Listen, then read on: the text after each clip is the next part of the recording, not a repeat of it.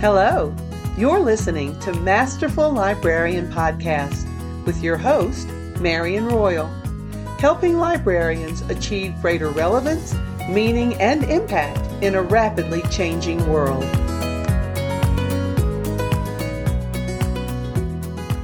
Welcome. Thank you for joining me today. This has been a strange and difficult year for all of us, no matter where we live or what we do. But I think it's been especially challenging for librarians whose primary mission is to serve the public. Whether you're a public librarian facing angry patrons who won't wear masks, a school librarian trying to deliver instruction virtually, or an academic librarian pushing into online classrooms where perhaps a professor doesn't value or acknowledge your presence, you're probably feeling more than a little bit frazzled by now. So today's episode is maybe a bit on the fluffy side. We're going to talk about simple stress relief for the exhausted librarian. I hope that most of you are enjoying at least a few days off during the holiday season. If so, or even if you're back at work, I encourage you to take some time to relax and release some of the stress that's probably been building up in your body and your mind over the last several months. The suggestions I'm about to offer will work for anyone. Many, if not most of them, can be used anytime and anywhere, and none of them cost anything or require any special expensive equipment. So I invite you to pack these ideas into your Masterful Librarian Toolkit to pull out whenever you need them. First of all, I want to say this. Make any effort at de-stressing very gentle and very easy. The worst thing that any of us can do is to stress ourselves more trying to find stress relief. So please just listen to these and take what works for you and works for you easily and leave the rest. My first suggestion, and this isn't what's normally recommended, but unless you're already a seasoned practitioner, don't meditate for stress relief. It's a profound and wonderful practice for those trained for it. And if you are trained for it, certainly use that as a technique, but it's hard for most of us. Telling the mind to be still and to focus on nothing or even just a single point, such as a candle, is almost guaranteed to make your mind jump around. So for many people, attempting to meditate can create more stress than it relieves. And as my spiritual teacher has said, meditation is old school and recommends a different practice that I find very effective. I recommend a reading contemplation rather than meditation. Reading anything that calms or inspires you. In a reading contemplation, you're bringing your mind into focus and into the game, so to speak. You're letting it be part of your activity, which allows it to calm down and be still, which is the opposite of telling it to be still, like as you might in meditation. In a reading contemplation, your mind is engaged and interested and focused. And relaxed focus will relieve your stress. So, as I said, read anything that calms or inspires. Some examples are a recent publication, Calm Christmas by Beth Kimpton, The Book of Joy, Lasting Happiness in a Changing World, written by His Holiness the 14th Dalai Lama and Desmond Tutu and Douglas Abrams, which came out about 2 years ago. Another lovely book for easy reading contemplation is All In for Love, written by my dear friend Leslie S. King. And I also recommend any poetry by Hafiz Arumi as translated by Daniel Ladinsky. Those are fabulous contemplations for a stressed out mind. I also recommend Taming Your Gremlin, written by Rick Carson, or Stillness Speaks by Eckhart Tolle, or any text actually written by Eckhart Tolle. Any of these or any other text you find relaxing, inspiring, and or hopeful will work for this practice. Since you work in a library, I'm sure you can find something there that you could read if you don't already have something in your personal library at home. And if you're not able to access your library right now due to the pandemic, certainly this is a time to look at Amazon or some independent booksellers with online sites and find some texts that you could order in to use. Keep these close by, and even in a moment of stress at work, you can pick it up and spend 3 to 5 minutes calming yourself through a focused reading contemplation. All of the links for these texts with their bibliographic information and for purchase information are in the show notes from today's show. Another suggestion, go back to your why. In last week's podcast, Why Are You a Librarian?, I talked about identifying your foundational beliefs for what you do. So I recommended that if you have not identified that yet, that you do so and print it out. Write it down, print it out, keep it close by. Look back at what you feel is truly essential and eliminate or lower the priority of everything else that you have to do. You can't do it all, so don't even try. Focus on the thing that's most essential or the things that are most essential for you and set aside or deprioritize the rest. That will take a lot of stress off of you immediately. As you'll often hear recommended, walk away from the screen, especially your phone. We've all heard this, but it's just really important to give your brain and your mind time away from the stimulation of a computer screen. We know it has a stimulating blue light, and yes, you can wear certain kinds of glasses to mitigate that.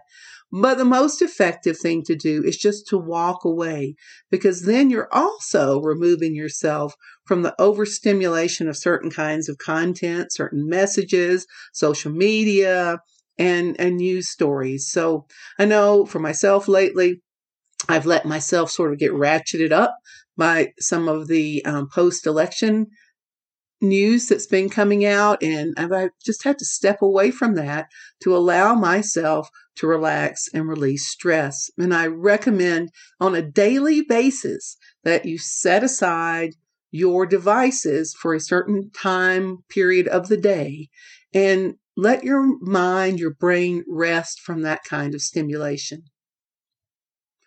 One of the most pleasant suggestions I have is to walk in nature.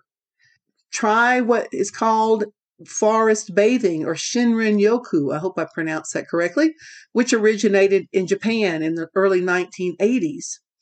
According to Wikipedia, forest bathing or Shinrin-yoku is a form of nature therapy.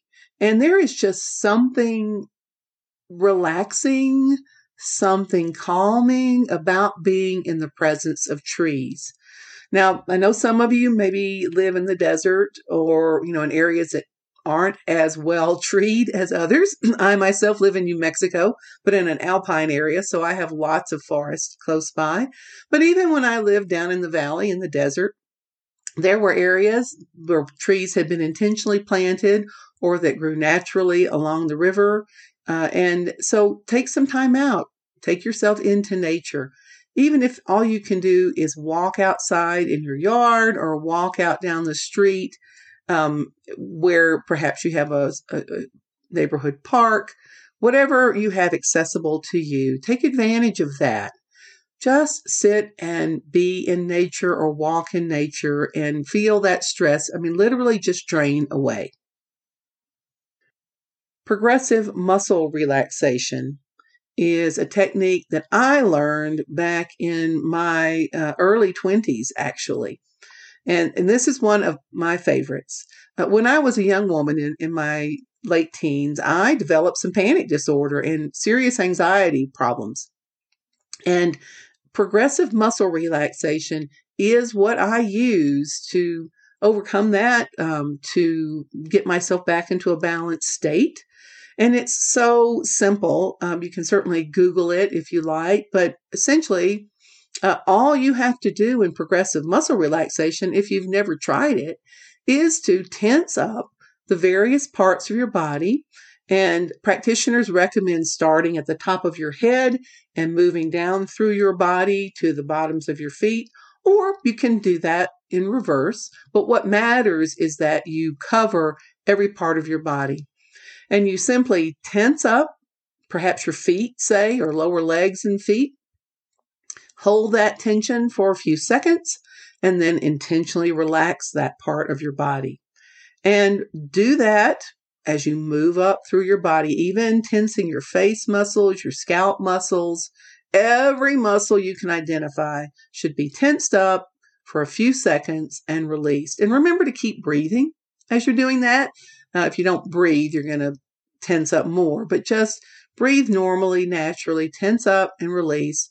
If you want to put on some calming music, if that's possible, then that's great, but not necessary. And this is the kind of thing I use in the dentist chair. I'm really dentist phobic because I've had lots of experience in the dentist chair that hasn't been so pleasant for me, but I can use it anywhere.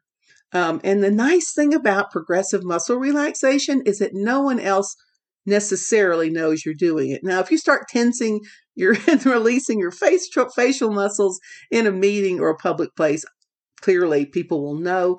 But once you master this technique, you don't have to do the whole body to get the benefits of it. You can do parts of your body, portions of your body, your hands, your feet, your leg muscles, whatever works for you, and get the benefit. The other really beautiful thing about progressive muscle relaxation as a stress relief is that you can actually do it with your imagination. Once you've practiced it for a while, you can simply imagine that you're tensing the muscles and releasing them, and believe it or not, your body will respond. So if you're in a circumstance where it would be somehow observable or inappropriate to physically tense and release, practice this technique for a while, and then you'll be able to use it in those circumstances simply with your imagination. It's amazing. Some research has come out fairly recently, and I read an article in the magazine Experience Life about this, and I've put the link to that in the show notes.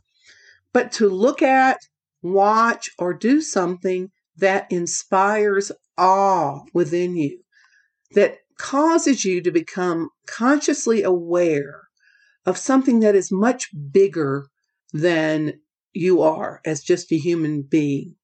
You can look at a beautiful sunset. You can look at pictures from the Hubble telescope that you find just awe-inspiring. You can read stories that invoke a feeling of the vastness of this creation in which we live. And these studies have shown that feelings of awe make us softer, more open, and more relaxed just by experiencing awe.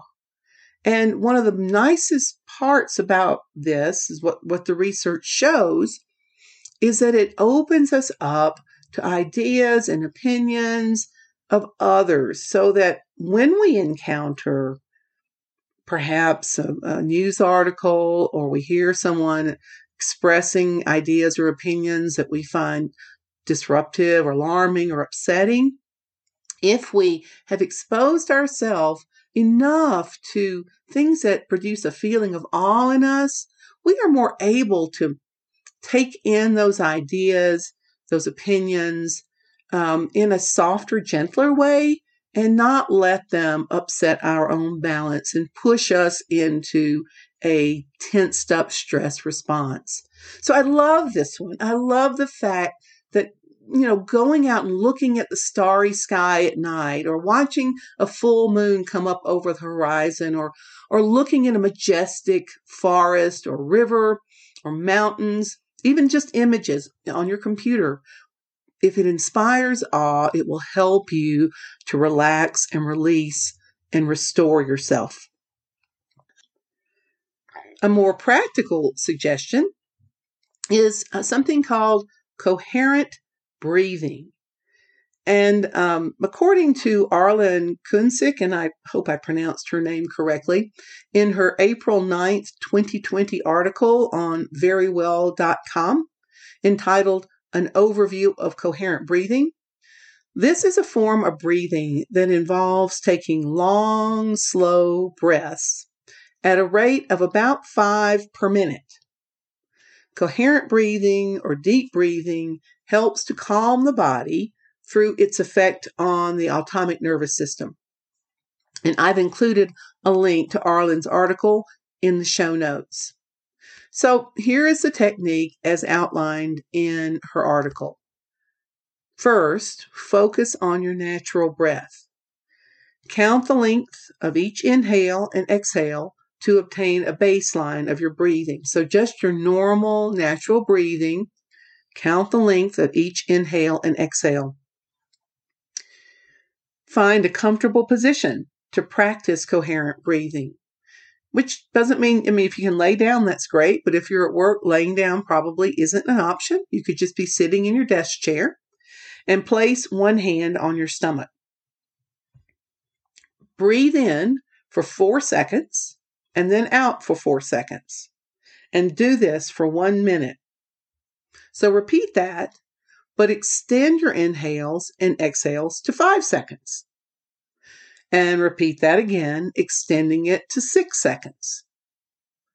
During this process, keep your hand on your stomach, and that is simply to make sure that you're breathing deeply from your diaphragm and not shallowly from your chest. If your shoulders are going up and down, you're probably not doing it quite right. You want to feel your lower or your upper abdomen, rather, where your diaphragm is, pushing out and contracting back in again. So when you first start this, you might feel like that you need to take a deep breath, or that you can't stop your thoughts from wandering around. If that happens, don't be upset. Just bring yourself back to focusing on your breathing and counting the length of your breaths in your head. I know sometimes when I first begin this process, I feel like I'm not getting enough air and I have to take 1 or 2 deeper breaths, and that's fine. Once I do that, or if I have to do that, I just allow it. And then I go right back into the practice of breathing in and breathing out. And what's really key here is that the inhale and the exhale last the same amount of time. So if you are able to slow your breathing even more than 6 seconds in and out each way, that's fantastic. The slower you can go, the better. Kunsick recommends starting with a goal of doing this practice for 5 minutes. So 5 breaths per minute for 5 minutes, but gradually working up to 20 minutes at a time. So this is a great method to use if you're in a stressful meeting or other kind of environment where you're feeling challenged or upset or stressed out, because you can breathe in and out without anyone else knowing that you're counting it in your head or noticing that your inhales and your exhales match. You'll just seem like you're very calm. And you will feel calm. For one thing, just focusing your attention on the breathing in and out will calm you down. That will help relieve your stress. So I highly recommend coherent breathing. And if you combine that with a progressive muscle relaxation, you're going to get stupendous benefits. And these are great things to do when you've got time alone and you can just really give yourself over to it. Fantastic. And it will pay off all 24 hours of your day. One of the simplest and easiest methods of stress relief I've learned about in the last few decades is drinking water.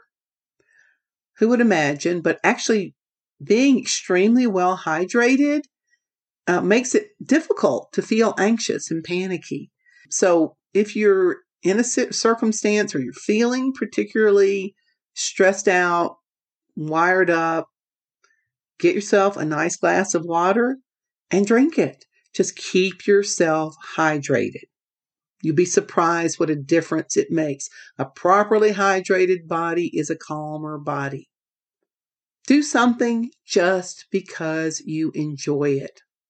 We live in a world that is so focused on accomplishment, on doing things because we're good at them and to achieve a goal, that sometimes we forget that there's great joy to be found in just doing something because we like it. We don't have to be good at it. And so when I play with my grandchildren and watch how they do things just because it's fun to do them, not because they're great at it, I'm reminded that there's a lot of relaxation to be found in just doing things for fun.